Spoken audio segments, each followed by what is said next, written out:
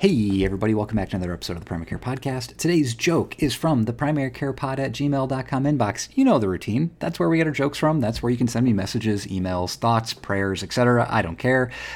Today we actually have a fun animal fact. Remember those? We're going back to animal facts. Dr. List, here's a fun animal fact for you. Do you know that koi fish travel in groups of 4 at a time? And it's actually to protect against predators. When they're attacked, koi A, koi B, and koi C travel in one direction, and the other one is the decoy. All right, let's start the podcast. The Primary Care Podcast is written and edited by a family physician for an audience of other physicians, nurse practitioners, physician assistants, residents, and medical students interested in primary care topics. This is not a podcast for patients and should not be used as medical advice. This is also a personal podcast produced on my own time and solely reflecting my personal opinions. Statements of this podcast do not reflect the views or policies of my employer, past or present, or any other organization with which I may be affiliated. Thank you for listening to the Primary Care Podcast. I'm Dr. Mark List, here to bring you the latest news, guidelines, and updates from primary care sources around the globe. Keeping it under 15 minutes long because you're in a hurry and I'm not that smart. Well, welcome back to the podcast, pod girls, pod boys, pod peeps. It's your pod doc, Dr. Mark List, back at you with another episode of the Primary Care Podcast. We today are doing it based on a new study, but it's a little bit of a different take. And I don't think I've ever talked about this on the podcast yet. And in almost 3 years, I think that's pretty good to not talk about that. And that's burnout. Right? Oh my God, let's talk about burnout, another depressing topic. Oh God. Okay. So this is a study that came from the Journal of General Internal Medicine here in May of 2022. And the title is Factors Associated with Physician Tolerance of Uncertainty, an observational study. And the background is this is a study where they interviewed and they had almost 2,200 physicians in this organization in Massachusetts, and they asked these physicians a battery of questions about burnout, about how they tolerate uncertainty, how they handle adversity, etc., and about their kind of career satisfaction, etc. And I'm going to spare you the boring details about some of the methodologies because it's basically just an interview. But they had multiple variable analysis identified significant associations of lower tolerance of uncertainty, more likely to be female gendered physicians, right? So female docs were 20% on average less likely to be able to tolerate uncertainty, okay, in patient care. More commonly seen in private practice that we had a low tolerance. Primary care providers were almost 50% compared to the average physician, less likely to tolerate uncertainty. And when you adjust for all the other personal characteristics, physicians with low tolerance of uncertainty had a higher likelihood of being burned out with an odds ratio of, get this, 3.06, which is, basically 300%, 3 times higher than people than physicians with a high tolerance of uncertainty, and were significantly, very, very significantly less likely to be satisfied with their career and slightly less engaged at work, slightly less likely to be engaged at work. And I don't like talking about burnout because all of the talk about burnout is, well, in my experience, kind of pointless. Burnout discussions and research tend to be incredibly, multi-pronged, meaning that there's not one reason for burnout. There's like 700 reasons for burnout. And, addressing burnout, treating burnout ends up just being mostly a study into, or a practice into, be aware if you feel burned out and then take some time for yourself. Do some yoga, do some meditation, right? I mean, that I kid in some ways because I think there are some steps you can take to reduce burnout. But curing burnout, reducing burnout is like, the public's perception of what we can do for cancer, right? Curing cancer, finding a cure for cancer, cancer is so many variables. There's so many steps. There's so many risk factors. There's so many reasons why people get cancer. There's so many different types of cancers that behave all so differently. In the exact same way, that's what physician burnout is. And physician burnout can, it's very similar to burnout in other careers. It's not like physicians and APPs and PAs and medical health professionals have, a a monopoly on burnout. That happens in all professions, incredibly, in lots of other, higher in some, lower in others. And, the reason I picked this study is because the idea of tolerance of uncertainty is something that happens to primary care providers every day, right? And so this is a type of burnout that I think is absolutely addressable. And according to this study, it really caught my eye that 3 times higher likely to be burned out because of a lack of tolerability to uncertainty. And I want to read some of this article. And like I said, it's a good research article, but it is just a survey. Large bodies of research have demonstrated that uncertainty provokes fear, worry, and anxiety, perceptions of vulnerability, and avoidance of decision making. Stress from uncertainty is increasingly recognized as a likely driver of burnout in healthcare. And so this is something that is incredibly difficult, right, to deal with, because tolerability of uncertainty is quite a nebulous topic, but ultimately it gets back to how comfortable are we with the unknown? How comfortable, and I want you to think about your own practice. And we all have patients that make our jobs difficult, right? The ones that talk too much, the ones that have weird, creepy mental issues, mental health issues that, become overwhelming, the people who are borderline personality disorders, who are constantly portaling or calling, the ones that you see on your schedule and you get that pit in your stomach, right? And so this idea of a lower tolerance of uncertainty isn't necessarily dealing with that. It's dealing with those cases in your day that you're dealing with actively in primary care where things aren't making sense or you can't find an answer. And a lot of people, this deals with some chronic pain issues, fibromyalgia, you name it. There's a lot of these cases, poorly treated depression or difficult to treat mental health, difficult to control. Patients have very weird, odd constellations of symptoms that don't fit anything and initial testing is negative. These really do create a lot of uncertainty, okay? And that uncertainty, according to multiple studies, and this is just the latest of all these studies, lead us to feel burned out in our jobs. And I wanted to address this today, and this is kind of like a softer, podcast. I don't usually do these. I usually do a lot more, based on stats and data. But I think this is really important because in primary care, learning how to be okay with uncertainty, learning to be okay with difficult cases, being comfortable enough to be vulnerable not only with patients but our staff and other providers to say, hey, I don't know what I'm doing on this. Can I get a second opinion with you? In front of patients saying, I think it could be this, or the other thing, but at this point, I like to use this term, your body's not reading the textbook. And so it's a nice way of me breaking it to the patient that I'm not saying that they're making it up, that I can't find a reason for their symptoms because it's all in their head. But at the moment, I'm not smart enough to figure it out. Or, at this point, I can't figure it out. Doesn't mean that we're not going to figure it out later. But at this point, I don't exactly, know what's happening. We can run some more tests or we can give it some more time and see if things change. But having a lower tolerance, being more anxious about that uncertainty and about what that uncertainty does to you, absolutely, again, can be a trigger or a driver of burnout and a lack of enjoyment in your personal or in your professional life. And I think this is a little bit of an overlap with imposter syndrome, right? Thankfully, I've never actually struggled with imposter syndrome, and that makes people hate me when I say that. I heard it said that there are 2 types of healthcare providers. There's the healthcare providers that struggle with imposter syndrome, and then there's narcissists.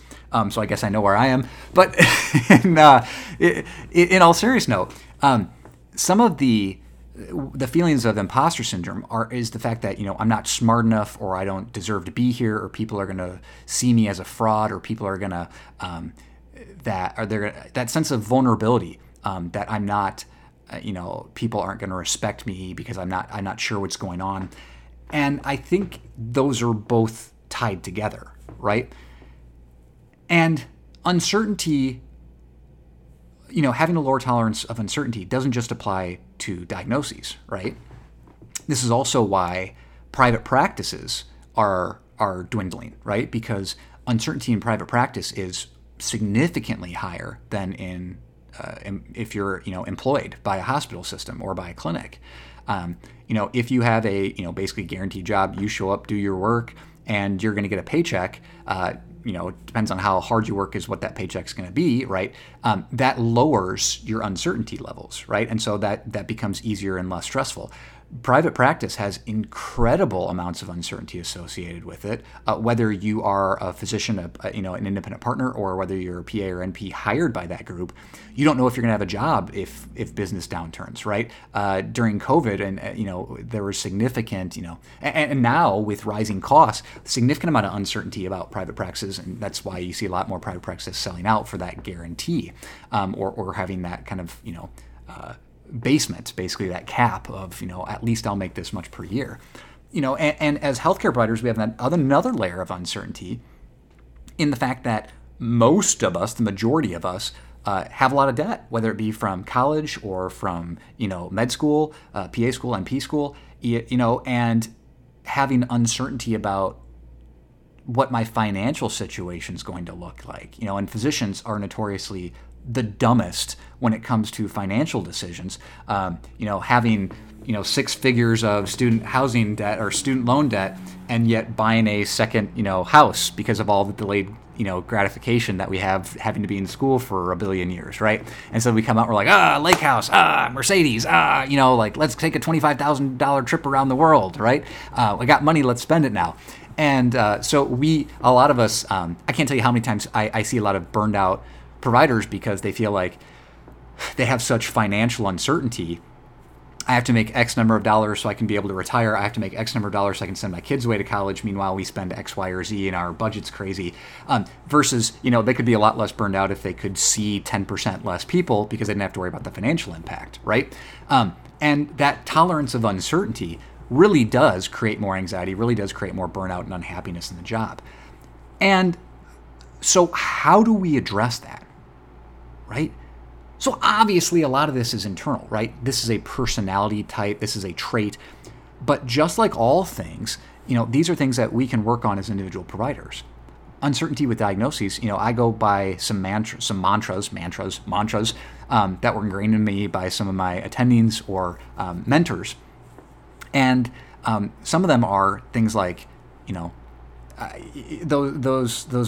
of them I already mentioned today is, your body isn't reading the textbook, right? Being okay with not knowing what's going on, doing your job, and if your job isn't good enough, bad things are going to happen, right?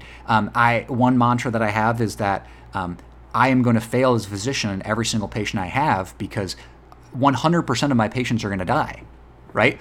And so knowing that there is nothing that I can do, everything that I do is just prolonging and preventing that from happening as soon as, happening now and happening in the relatively near future, is a win, right? And so starting from this nihilistic approach of like, well, everyone's going to die eventually, right? And working my way up from there of, I'm doing the best I can to help my patients as best I can and live the happiest and healthiest lives they can. Everything that I do is just a cherry on top of the vanilla sundae, right? And so there are mindsets that you can have. And like all things with burnout, acknowledging the fact that this is absolutely triggering burnout or triggering you to be unhappy with your job is one of the first steps, right? And so how can I be more tolerant of uncertainty? Those things we talked about, but also knowing that you have limitations and being okay with limitations. Again, another mantra is there's a lot of stuff that I don't know and that I'm never going to know. In primary care, and this is one of these, they noticed that lower tolerance of uncertainty was seen in primary care. There is so much that I am never going to be able to be an expert on, right? I had a conversation today with a colleague, and they were talking about their significant other was on a medication for multiple sclerosis, and they named this drug, and I was like, oh, I've never even heard of that before. You know what I mean? There's so much in medicine as a primary care provider that I'm not going to know, and being okay with not knowing everything is an incredibly good first step in tolerating uncertainty, because you basically have to accept the fact that no matter how smart I am, no matter how much I try to prepare, no matter how much I study or learn or listen, I'm never going to have all the answers. And sometimes there are just things that I'm just never going to be able to explain, but I'm going to learn how to present that in a way that is more of a conversation with the patient, not like, hi, I'm an idiot and I don't know what's going on with you, but having more of a free-flowing conversation about, well, at this point I can't figure it out. I have some suspicions, but here are some future things that we can do, whether that mean more investigation, more testing, or referral to specialists who might have second opinions, right? And I wanted to get back to this fact of a rise in burnout associated with not being able to tolerate uncertainty. And healthcare is a vocation, right? And vocation, right, is more of you can read different definitions of vocations. You can have different definitions of vocations. And vocation in some people's mind means like a very worthy profession or something that you really have a passion on, right? But vocation by itself is more of a suitability or a feeling of suitability to a career or an occupation. And all of us chose to go into healthcare for a reason, right? It's not like we just fell into this. And all of us, it's about remembering why we do this. And for me, I love taking care of patients. Honestly, I love helping them as best as I can. I want to see the best for my patients. I want to prevent heart attacks. And when people are struggling with acute illnesses, I want to get to the bottom of them and figure it out. And that's where a lot of us are at, and how we feel about our patients and why we choose healthcare. And again, it causes so much internal stress and anxiety when all of that builds up and we're not able to release it, and we're not able to be okay not knowing, or if we make a mistake or a patient ends up being admitted to the hospital, not beating yourself up, right? And healthcare is a vocation. It is a purpose for our life, right? And you can think about it that way, that you're never going to be perfect. You're always going to make mistakes. But the vocation of healthcare is every day getting better at not only our job, but also being okay with the fact that all of us are going to die, and we just need to do the best that we can at helping our patients out. The vocation is something that is going to direct your living. There's a book I've read by Joel Bierman. He's got a doctorate in divinity, and talks about, and this is from more of a religious standpoint, but vocation being a purpose that directs your life, right? Vocation is an obligation that that has been given to me to fulfill, right?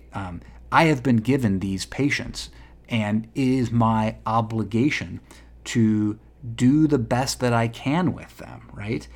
It's my instruction, and it's how I'm going to use my time, before I retire, is to take care of these people, right? And I've been given these patients to take care of, by, whether you think it's by, your creator or by your healthcare organization or by fate or however you deal with it. But you're given these people because of your ability, because of your gifts, because of your talents and your wisdom, your brain power, right? And you've been given this great blessing to do this and to take care of these people. And it's okay if you're not perfect. And it's okay if you make mistakes. And sometimes having partners, having people in your life that you can talk to about failures, fears, anxieties about failing patients can be really helpful, right? And for better or for worse, healthcare as a vocation absolutely defines our lives, right? When I worked on the golf course when I was in high school, driving around in a golf cart, picking up range balls, taking out trash, doing things around the pro shop, that doesn't define my life, right? When I was in high school and I was a pizza delivery guy and I made chicken for Pizza Ranch, right? That doesn't define my life. When I worked in a meatpacking plant to make money over the summer before I went to college, right? That didn't define my life. But healthcare does, right? It's always for the rest of my life going to define who I am. And knowing that, for some people, that's overwhelming because they don't want to be a failure. They don't want to mess up. They don't want to, a lawsuit to come in because they missed something, being afraid of making a mistake.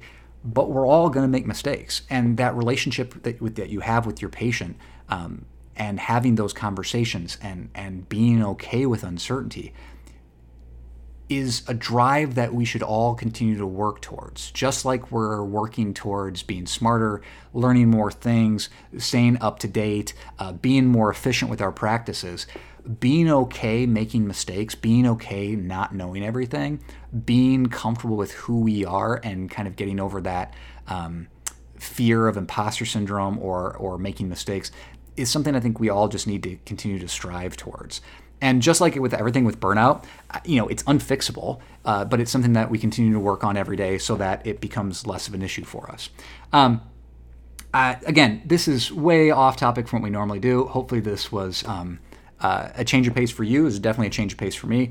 There was actually an evidence-based study to support this spiel, but I think it's something that I like to talk about when I do physician one-on-one coaching about accepting, changing the things you can change. I talked about changing your schedule, making your schedule more predictable.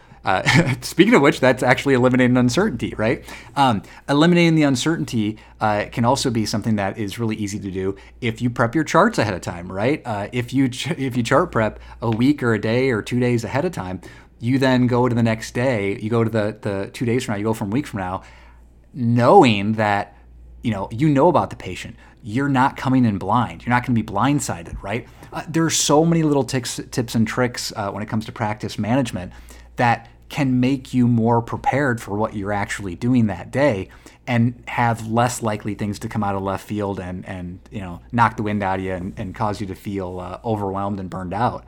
And so, again, we're going to keep talking about these things as we go along on this podcast. Thanks for tuning in.